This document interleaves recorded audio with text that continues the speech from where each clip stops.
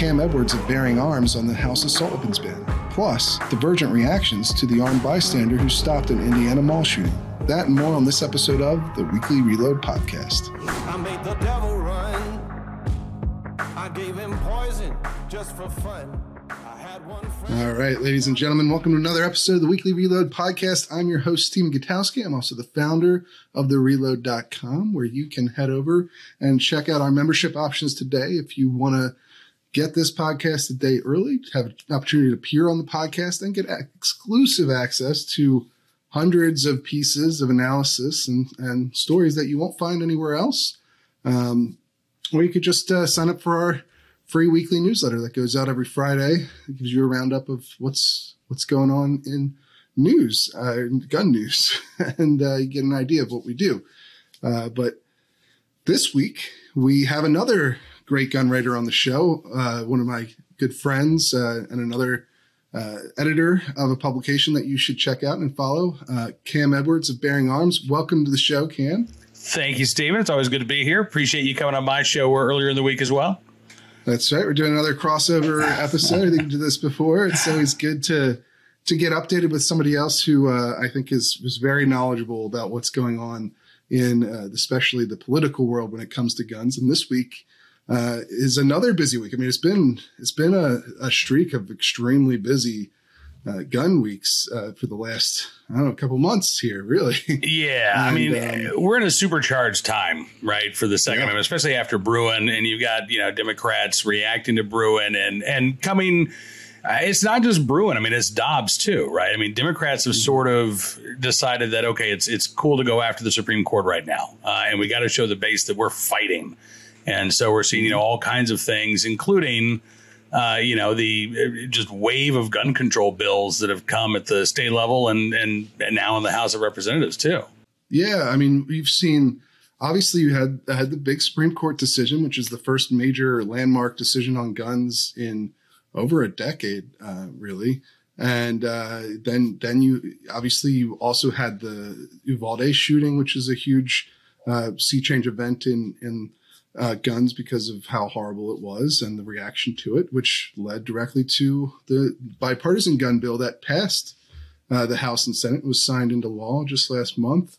That is the first new restrictions on firearms at the federal level you've seen in 30 years. Whether, it's debatable about how significant they are, but still pretty big deal overall passing a gun bill at all.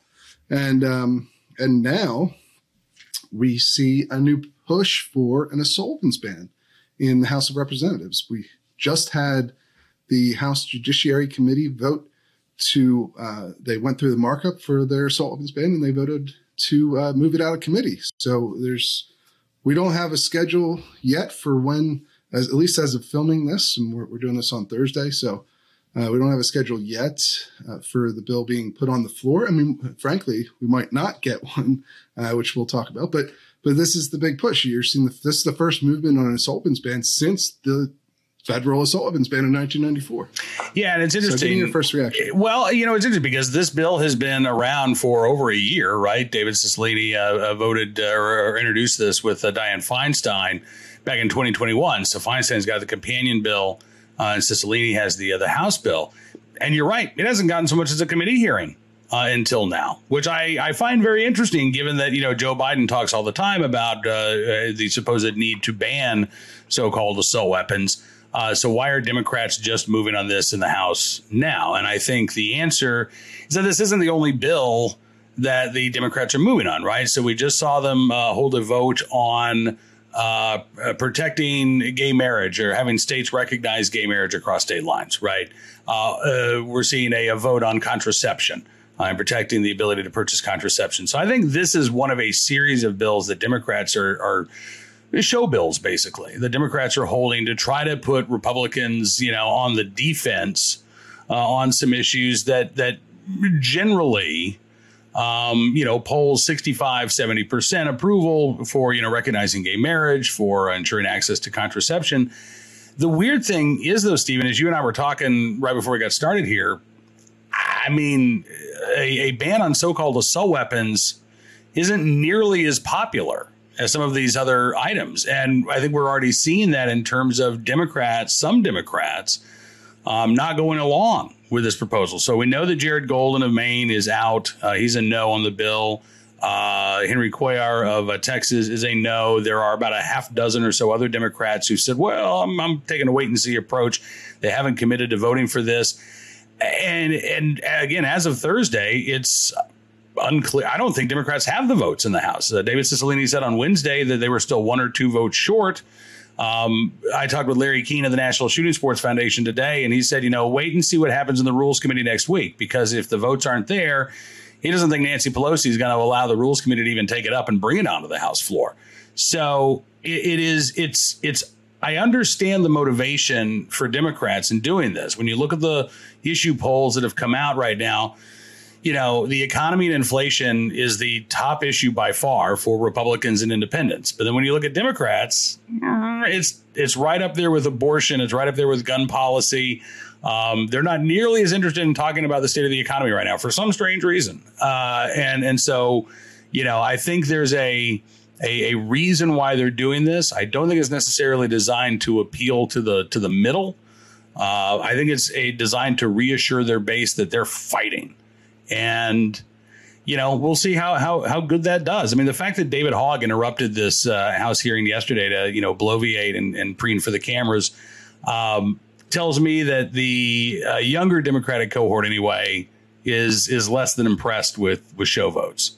Yeah, that's probably true. But and I want to get into some more of the polling in a minute. But first, why don't we go over what's in this assault weapons ban, I guess, just to lay it out for people what this policy would actually do. Because obviously assault weapon is, as a political term, it can mean different things depending on what jurisdiction you're in. As far as the states, the handful of states that have an assault weapons ban, they kind of all define it differently. Mm-hmm. There's some core similarities, of course, but this bill would be different than many of the state bills as well. It would also be different from the previous federal ban in 1994. The main difference being that instead of 2 features, you can only have 1 feature now before the gun is banned. But effectively, it's semi-automatic center fire rifles. Actually, is it even center fire? I think there is the general exception for like rimfire rifles. So yeah, rimfire. I think you're right. But so rifle, center fire, semi-automatic that includes 1 or more of these banned features, which are generally considered to be cosmetic features, things like barrel shrouds and telescoping stocks and pistol grips, flash suppressors, bayonet lugs. They still have all the old stuff from the 90s on there. Like barrel shroud is not really a thing you see very much of anymore. But that would apply. They're trying to go after the heart of this is to go after AR-15s and AK-47s and their various derivatives of those guns. Which it doesn't fully do, as has long been the complaint about these sorts of bans, but also it goes well beyond a lot of those guns too, because of the way that they are defining what an assault weapon is. It also includes semi-automatic shotguns that have certain features. It includes certain handguns that, based on their weight or whether they have certain features like a foregrip on a pistol would make it an assault weapon. So, it's a pretty expansive definition, mm-hmm. Much more expansive than the 94 definition because it moves from you can't have 2 or more of these features down to you can't have 1 or more of these features, so there's a lot more guns that are going to be caught up in this time around. Correct? Yeah, there are. Certainly there are a lot more guns out there now, right? I mean, the National Shooting Sports Foundation just said this week that there are, in their estimates, about 24.5 million modern sporting rifles in private hands. That doesn't cover the pistols or the shotguns, as you mentioned, that would also be covered under this ban. So, in some ways, it is much more encompassing and much more sweeping. But it's also odd, Stephen, that, what they agreed on in the rule or in the Judiciary Committee yesterday was that apparently now large capacity magazines are 15 rounds, not 10, which I find odd, and the bill does not go as far as Joe Biden's campaign plan. Joe Biden said, listen, here's what we're going to do. We're going to, ban these guns, and you can either turn them over to the government or you can register them under the National Firearms Act. And then we promise we'll let you keep them forevermore. This simply grandfathers in existing gun owners. Right now, you can't transfer your firearm. You can't give it to somebody else unless you die. And I think maybe then you can pass it on to your kids. But it doesn't do anything at the moment to address the weapons of war, the 24 million weapons of war that are in the hands of American civilians. And I find that, again, to be just it's a tell that this really is about politics. And this is about the final vote. They don't care what the details are. They want to be able to pass something so they can tell their base, look, we passed a gun ban. And they're not going to get caught up in the details. But for gun owners who actually look at these things, are going to be impacted by these things. I think it is very interesting to look at the changes that Democrats have made to try to bring some of their more reluctant colleagues along, including adding 5-round capacity to magazines before they're banned, including the grandfather clause. No gun control group was asking for the grandfather clause to be in this bill. And no gun rights group was talking to the Democrats who crafted this bill. So, again, this is a design, a feature, not a bug of the legislation. And I think, it's there just to try to goose passage. It's interesting. I don't know. When I look at it, well, first off, I guess we should note that, they might not care about the details, and they might not even really understand the details. I think is fairly clear from yesterday's hearing, where the sponsor of this bill, Rep. Cicilline, tried to argue that so this bill also bans pistol braces, stabilizing pistol braces, and Rep. Cicilline tried to explain that was included in this bill because the combination of a pistol brace and a buffer tube creates a bump stock, which allows the gun to fire at a higher rate of fire than you otherwise would be able to, which is of course completely wrong. A stabilizing brace is a replacement for a butt stock. Yeah, it isn't a bump stock. A bump stock is a device that allows you to bump fire more easily, which increases your rate of fire. Pistol braces don't do that in any way, but it's just sort of an indicator of how little institutional knowledge there is about firearms in, among the Democratic caucus, I think, including the people who ostensibly authored this bill, although I'm sure he did not literally author the bill, clearly. I look at this bill, it seems like it's kind of like a dinosaur. It's from the 90s. It's very much that federal ban. And then they were like, well, instead of 2 features, we're going to make it 1 feature. Yes.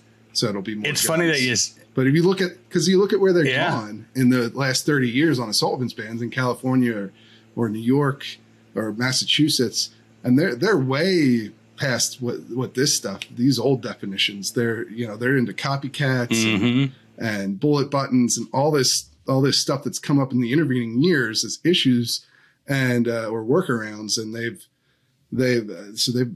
modern definitions of assault weapons ban, in states that have them are way more, this is like 20-year-old language, basically 30-year-old language. Well, that's what you get, I think, when you co-sponsor a bill with Feinstein, and you got to have her input in there as well. But you're right, and it's funny because when I was talking to Larry Keane today, he actually said, I feel like I've gotten in Mr. Peabody's Wayback Machine. I don't know if you're old enough for that Rocky and Bullwinkle reference, but he said, I feel like we've gone back to the 1990s, not only with the so-called assault weapons ban, but with the lawsuits against gun manufacturers. And you're absolutely right. California has, they've changed the definition of what a so-called assault weapon is 4 times since their original legislation, right? They just keep going back and say, well, now it means this, and now it means that. Yeah. And so, you've got your featureless rifles. They put in the bullet buttons. That was a feature that gun control advocates wanted. And then they realize, oh, no, it's not working the way we wanted it to. So now we got to get rid of it and blame the gun lobby for the inclusion of the bullet button. I mean, all of this is so ridiculous. And again, at the end of the day, we're talking about a firearm that's in common use for lawful purposes, owned by tens of millions of Americans, and a gun that is used in fewer homicides anyway, than fists, feet, or hammers or knives. At some point, I think you just have to wonder what is the point of this other than politics and other than trying to show your base I'm fighting. Because I got to tell you, I don't think these bans are going to be upheld by the courts under the Bruin test. And I sure as heck don't think that they're going to do anything to make us any safer.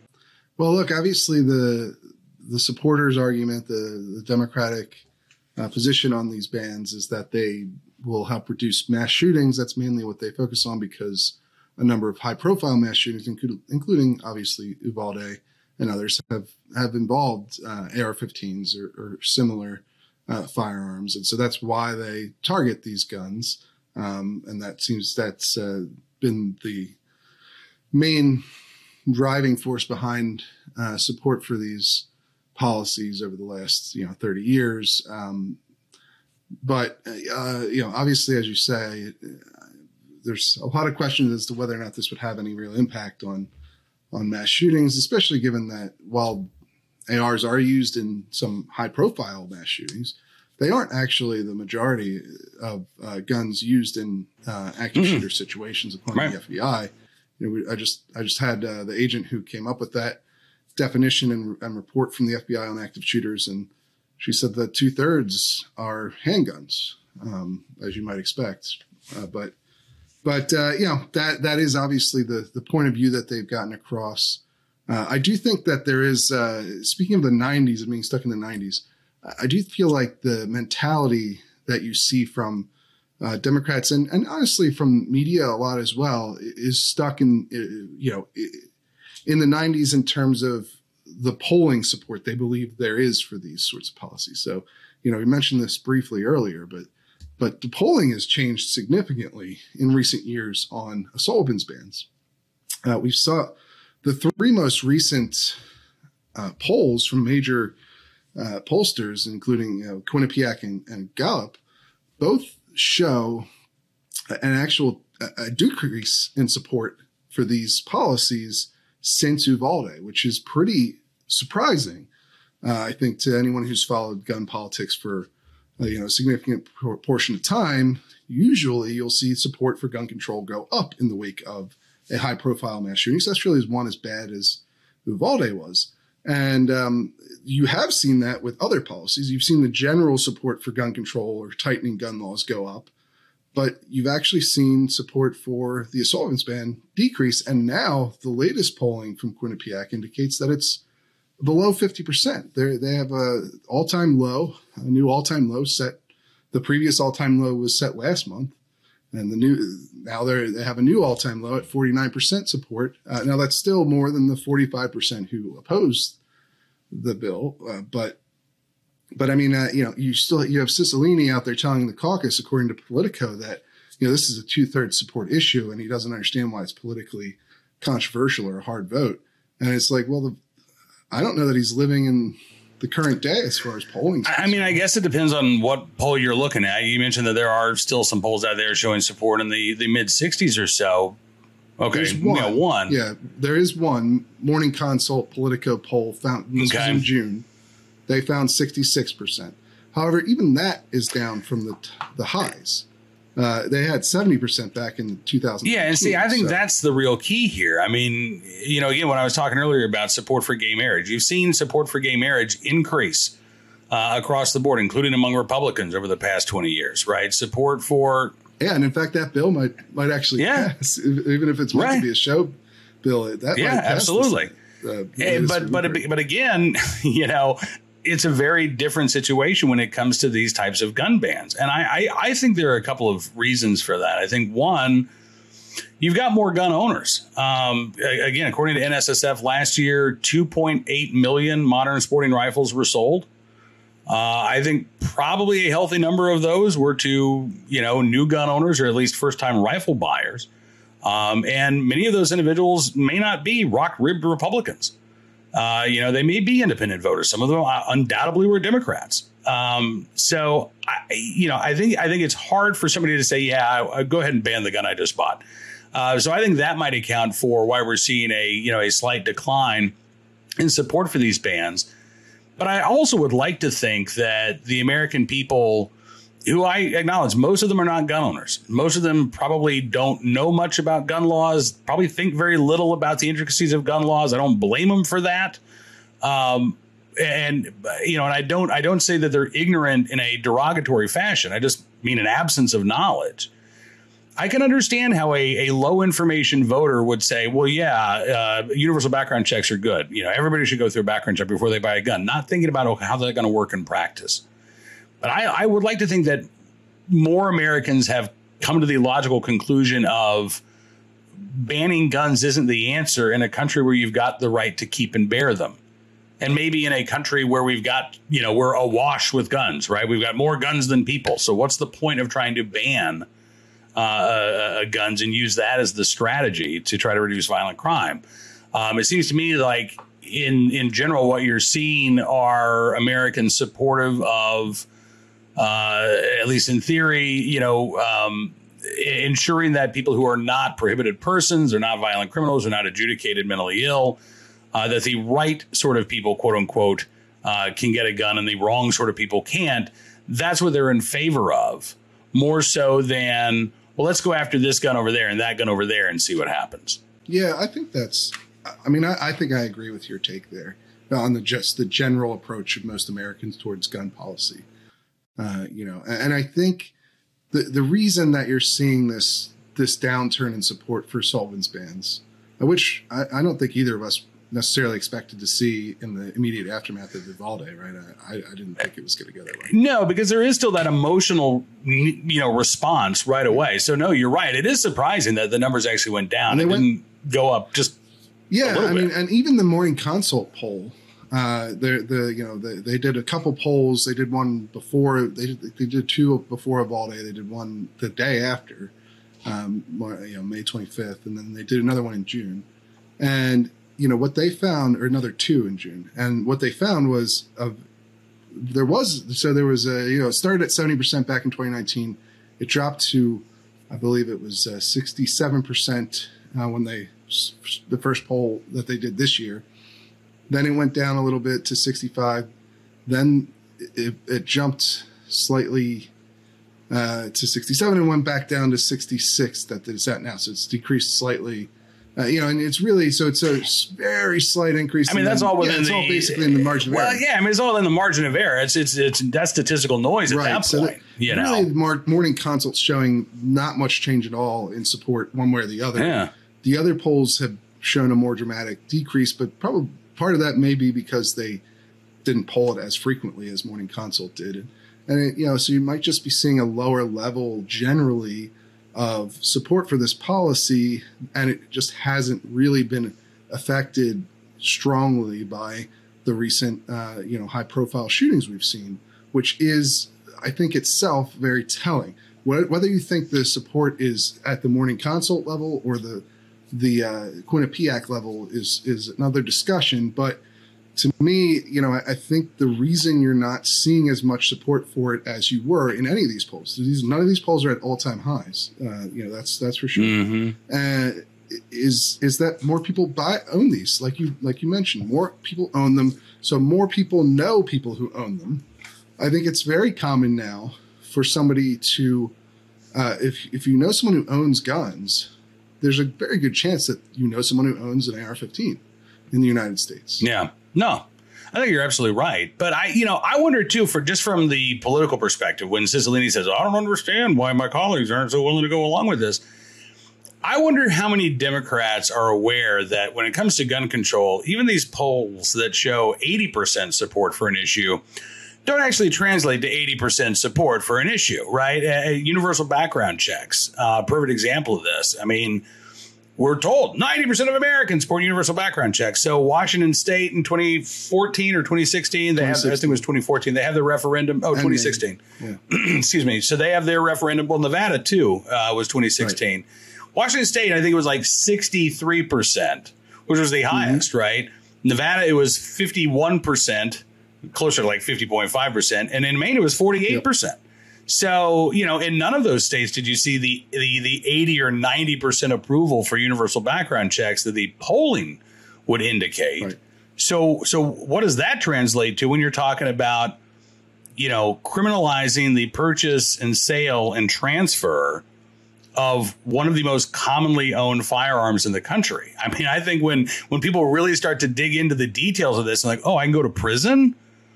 Oh, I didn't realize. It's a felony offense. That's when you start to see support crater, and two, and again, I don't know how much of a role this is playing, but it's playing at least, I think, some factor here. There was a story today about how there are some on the left who worry about New York's new post-Bruen concealed carry laws leading to mass incarceration. There is a portion of the left that says, listen, these gun control laws don't do anything to stop violent criminals, but they end up putting a lot of young black and brown men, a disproportionate number of young black and brown men in prison for possessory offenses, for things that aren't a crime in most states. We saw a fantastic brief by public defenders in the Bruen case. Cook County public defenders come out and said the same thing. Wayne County public defenders in Detroit have come out and argued against charging people for carrying a firearm in their vehicle without a concealed carry license, which is considered a violent felony in the state of Michigan. So there's at least some portion of the left who looks at these laws and does think, what are the unintended consequences here? They may not like the Second Amendment. They may not like gun ownership, but they're also not in favor of, again, if they believe the criminal justice system is slanted and predisposed to go after young black males, young Hispanic males, they may not be on board with a gun ban like this. Yeah. Well, and to your point, there's actually just recently a DOJ report on federal gun prosecutions, and it turns out that 54% of defendants in those cases are African American, which obviously there are 54% of the country is not African American. So, right. That doesn't. There's a lot more to get into that we're not going to be able to on this particular episode. But Cori Bush, who's a black Democrat in the House, did raise exactly those points in her explanation for why she did not co-sponsor the assault weapons ban this time around. How, of course, she explained that in Politico. There's a piece on it. People want to check it out, but she still supports the bill. She voted for it to move through the Judiciary Committee, and she's likely to vote for it if it makes it to the floor, she said. But she is concerned. She has the concerns that you've outlined there about adding new, new laws to the books that are going to impact minority communities disproportionately or have the potential to do so. Some of that is breaking through, I think, on some level. And it just adds another degree of concern for the last couple Democrats who have yet to come on board. And it really does legitimately raise the question of whether or not they can get to 216, which is what they need right now because of the makeup of Congress. But, with resignations and, vacant seats and stuff, they only need 216. But to me, just the timing of everything also indicates that it's going to be a really hard vote, because if Democrats gun policy debates have not changed very much in 30 years, right? It's been the same two issues. Now we have seen some variation on that this year because obviously we got that bipartisan deal that didn't deal with the universal background check bill or an assault weapons ban. But most of our time is spent on those two policies. And the Democrats have never tried to pass an assault weapons ban to this point. And they haven't tried to pass it, since the last one expired, at least in 2004. And they haven't tried to pass it the last 4 years they've had control of the House, which indicates that they think it's a hard vote for a lot of their members to take.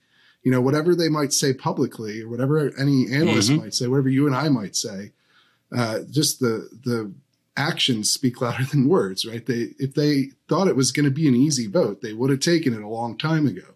You know, there have been plenty of opportunities after mass shootings over the last 4 years to do this policy, or at any time in between. If they just, I'm sure, you know, some people in that caucus think it's a good policy, right? They think this is the right answer. So they would have done it if they could have. It's always, a top talking point on guns for Democrats, including the president, as you mentioned, and they just haven't done it because they don't have it's going to be hard. They didn't do it, and they passed the whole gun control package in the aftermath of Uvalde that included a magazine ban, but not an assault weapons ban. And so, we'll see. We'll see. I don't know. What do you think? Where do you think it's going to end up? I think it's going to be close. I think they're going to pull out all the stops to try to get this across the finish line. Right. And you've got two Republicans that'll cross over, I think in Kinzinger and in Chris Jacobs. I'm curious to see what Brian Mast does in Florida. He's previously come out in favor of a ban on so-called assault weapons. He also faces an August primary challenge. He is not a co-sponsor to this bill. Yeah, no Republican co-sponsors right now. And I wonder if Brian Mast finds a way to vote against this particular bill while maintaining his openness to a gun ban in principle. He's one that I'm watching just because it's been interesting to see how he's handled this issue since 2018. I think it's going to be close. I would predict that it will pass by 1 or 2 votes with a lot of strong arming, but I would not be shocked at all if it fails by 1 or 2 votes. Although, actually, I will. Let me amend that. I will be shocked if it fails by 1 or 2 votes because I don't think Pelosi's going to bring it to the floor for a vote. Yeah. If she doesn't know the votes are there. This will just kind of quietly fade away. Oh, we didn't have time. We got caught up in some other piece of legislation. Look, August recess is here. Sorry. That'll be what happens to the gun ban bill. And of course, if it does get out of the House, it's going nowhere in the Senate. Right. So again, it's a purely performative vote. I don't think it even has 50 votes in the Senate. Right now, there are 37 co-sponsors. This is, I don't even look at this particular bill as oh my gosh, they're coming for my guns, because I know that the bill's not going to pass. I look at this bill and say, oh my God, they're so worried. They're hunting for votes right now. They're trying to convince, their Democratic base, just please turn out and vote for us. Pay no attention to what's going on at the gas pump. Pay no attention to what's going on when you go and get your groceries every week. And again, I just don't think that this issue is going to resonate with even enough of the Democratic base to really substantially improve their election fortunes this November. Yeah, I think everything you said there is, again, I would agree with it. Because, look, you'll know if it's going to pass based on whether it gets a vote.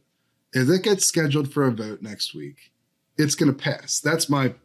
I would bet everything on that. But it's going to be super close. They have a little bit of wiggle room because there's 4 Republicans that I could see doing it just because the 2 that you mentioned, the 3 you mentioned, but there's also Upton, I believe would be another one. But because there were 4 people who voted for the magazine ban, 4 Republicans who voted for that. That was the closest vote in that package that the House passed. They only got 220 votes for that. So they can afford to lose 4 votes and still pass this from that high watermark. And it's a fairly analogous policy. Like if you're for a magazine ban, you're probably for an assault weapons ban. Now I think it's a slightly harder lift to go to the assault weapons ban, but that's where I look to for my inspiration of like, who should I be watching? And I think it's a good proxy. Yeah, and they're close on those guys. There were 7 Democrats who, the 4 Republicans didn't co-sponsor, and then there were 7 Democrats who didn't co-sponsor. I think they've already got 3 of those Democrats to say publicly that they're going to vote for it. So that leaves, a little bit of work left to do, but not an insurmountable task, I would say. But yeah, it's going to be super close. And I agree with you on the Senate. I don't think it's going to get to a vote. I don't think they'll bring that up for a vote at all because no way, man, it'd be hard to see them getting to 45 votes. I think, and none of those Senate Democrats, none of the moderate Democrats are going to want to vote on that either way.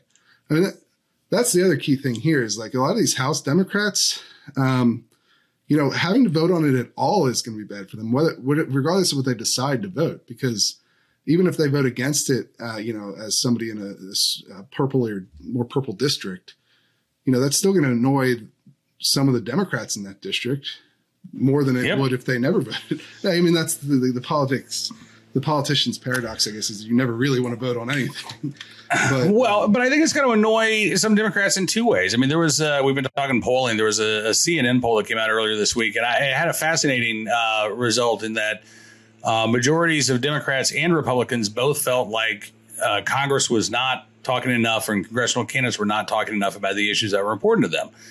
And again, I think if you are concerned about the rising cost of living, if you are concerned about, rising mortgage rates, you're worried about your wages not keeping up with inflation, do you really give a crap that Abigail Spanberger voted for a gun ban? Like, does that do anything to improve your life? Or if you're in Virginia's 7th district, are you annoyed that she's out there following, the lead of Nancy Pelosi rather than actually doing something that matters? And so I think you're right. I think it is going to have an impact in a number of these swing districts, but just not the impact that the Democrats are hoping for, right? I mean, it might rile up a little bit of their base, but I think it's going to annoy a lot of voters who say, why are you wasting your time on this stuff?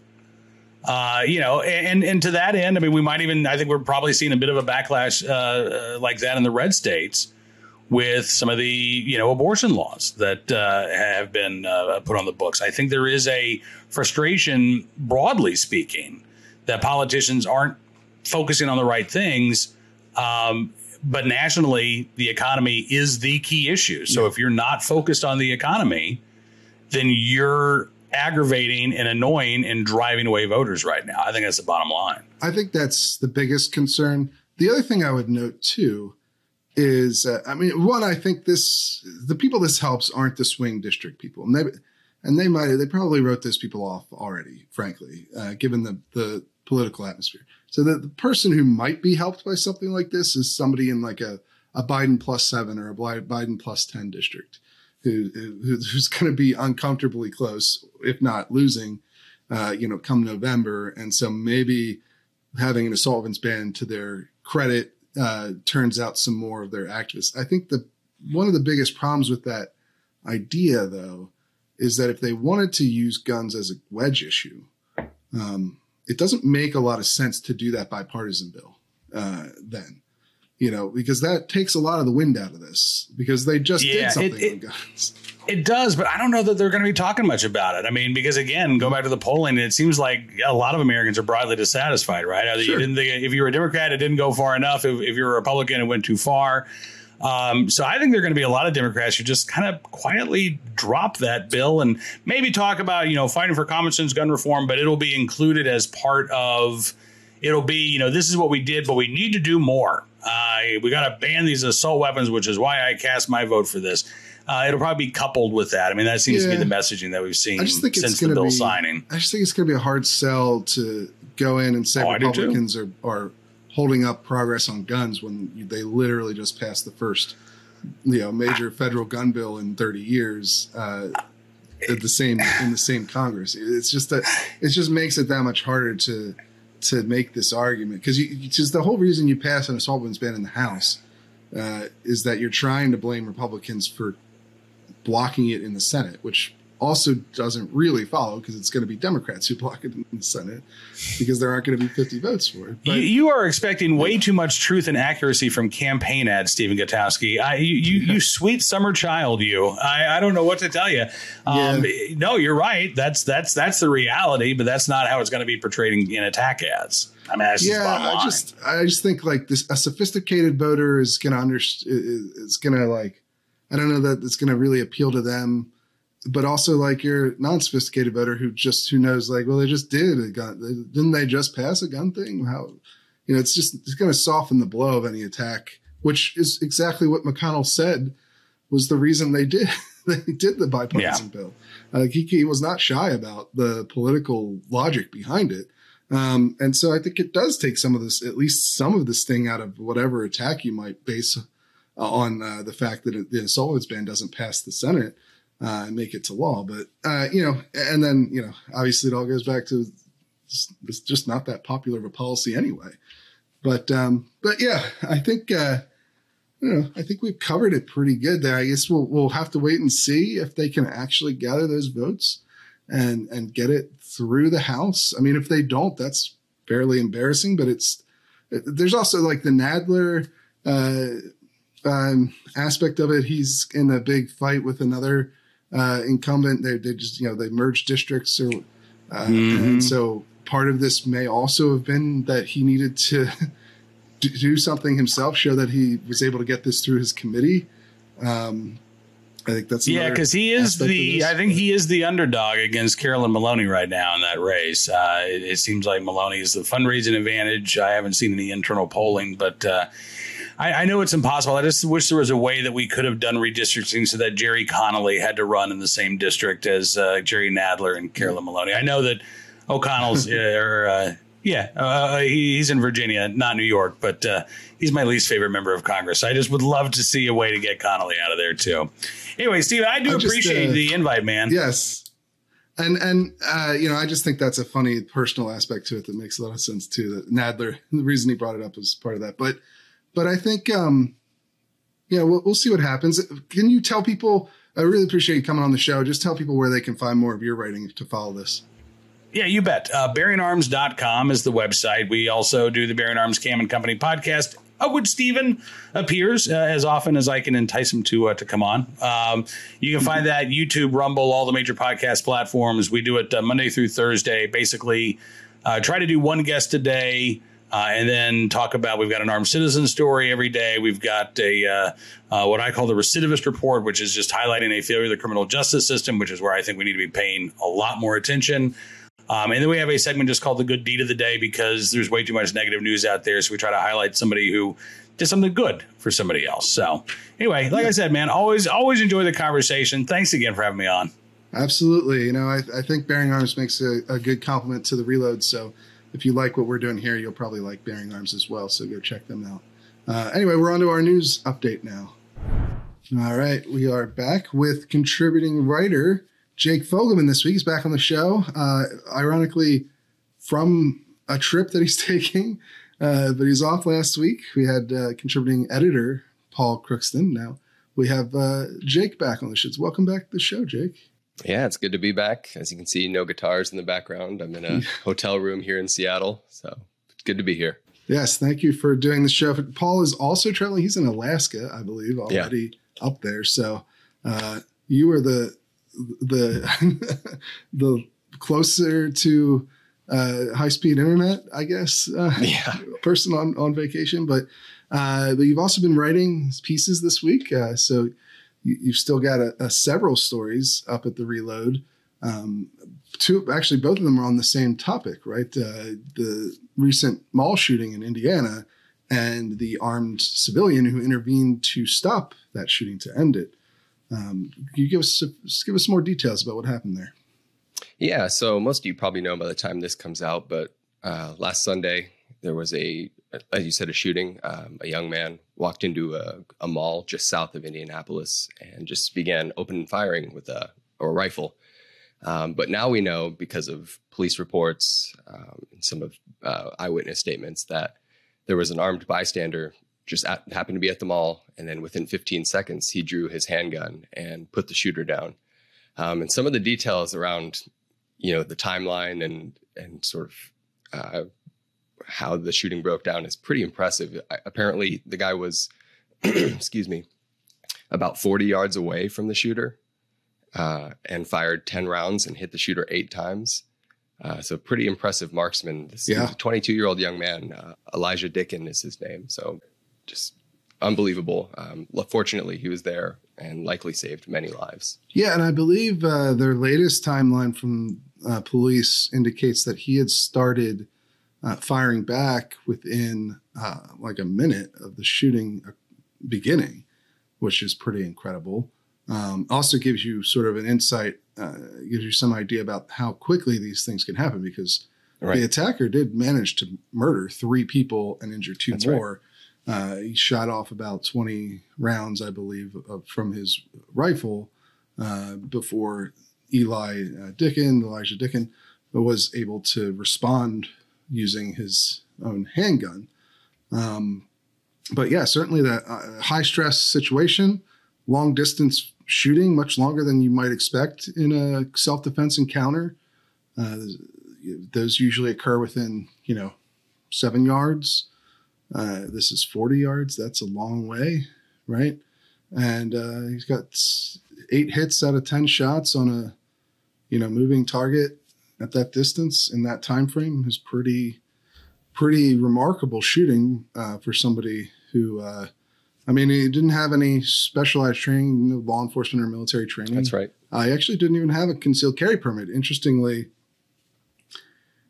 he benefited from the state's recent permitless carry legislation. It actually went into effect this month, and he was carrying legally without the need for a permit because he didn't have any, as far as we're aware, as far as police have told everyone, he didn't have any record that would keep him from being able to do so.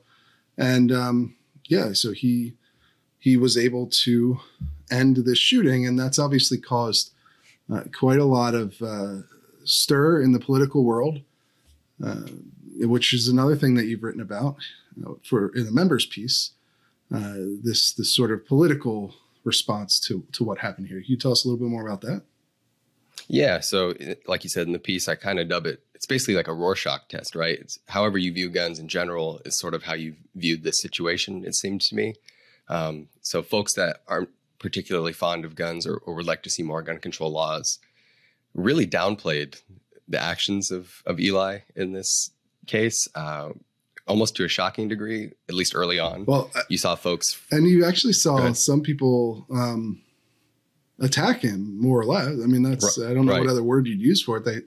You had some gun control leadership publicly calling him labeling him a vigilante or implying that he was carrying illegally, which turned out not to be true. But most people were obviously happy about him being able to be there and taking action to save people's lives. The mall itself even praised his actions. The police praised his actions, called him a hero. But yeah, not and the NRA and gun rights groups have used this incident as evidence of the effectiveness of permitless carry or the good guy with a gun sort of trope. But yeah, certainly you've seen the opposite reaction in varying degrees. Now, look, I think most of the reaction on the gun control side was mainly just to ignore that this happened, or to ignore that he stopped the shooting and focus on the fact that this person still killed 3 people, which is a fair point, right? This was not a perfect solution to what happened, obviously, because 3 people still died. And so they'll focus on the violence that occurred before it was stopped. You saw that's what Giffords did, and that's eventually what I think you saw from Brady as well. Even though their president Chris Brown was initially implying that this was vigilantism, stopping the shooting. Later on, they put out a much softer statement about how it was good, but not a solution. But yeah, it's you still saw, Shannon Watts from Moms Demand Action falsely claiming this was illegal and really kind of attacking this kid for getting involved. Sure. Yeah. And to the point of where the illegal trope comes from, I guess the mall apparently had a no weapons policy, which a lot of malls do, a lot of businesses do. And so for folks who don't know, when a private business has a policy like that, it depends on the state. Some states are different than others, but in this case, in Indiana, there's no force of law behind that sign. That doesn't make him a criminal for carrying on that property. Right. The only legality there would be if someone from the mall asked him to leave the property and he didn't, because he was carrying. Yeah. Then he can be charged for trespass. It's kind of, they're very similar to like a no shirt, no shoes policy at a store. Right. Exactly. At like a convenience store. Like it's not illegal for you to go in there with no shirt on. If they ask you to leave though, and you don't, then you could be arrested for trespassing. Right. Right. It's a store policy. It's not law. And I will say too, a lot of malls, they might have a policy about weapons somewhere in a fine print document, on their website or somewhere at the mall, but most of them don't do what you usually would see with no gun signs, which is to actually post them at every entrance. In fact, I don't know that I've ever seen a mall that actually has the little, gun with a cross thread sign posted at their doors. So that, that's another issue with a lot of states require you to have clear postage on that issue. So we don't know what this Indiana mall actually did in practice, but regardless, as you said, it's not a crime. And the fact that, as you said, the mall actually put out a statement and thanked him for doing what he did, kind of shows you where that's at. So obviously, it kind of makes you wonder why they have that policy. If that's how I feel. One might wonder, exactly, because obviously the policy didn't stop the assailant from bringing his rifle in there, and thankfully, the young man from Indiana brought his as well and was well trained with it. But just an interesting response to see, like you said, people instead of just taking the time to say, even if you're a gun control activist, even if you don't want to rely on armed civilians to handle situations like this, it's still a net benefit in this case that more people weren't killed because of someone's quick thinking. You can at least acknowledge that fact. So it's just bizarre to try to point out different ways that this guy might be a vigilante or breaking the law somehow. Right. And I guess I should point out too that the attacker had 3 different guns on him and quite a lot more ammunition than what he ended up actually shooting. So it seems likely that he would have killed a lot more people had he not been shot by Dickon in this case. So I think it's fairly unquestionable at this point that he saved lives.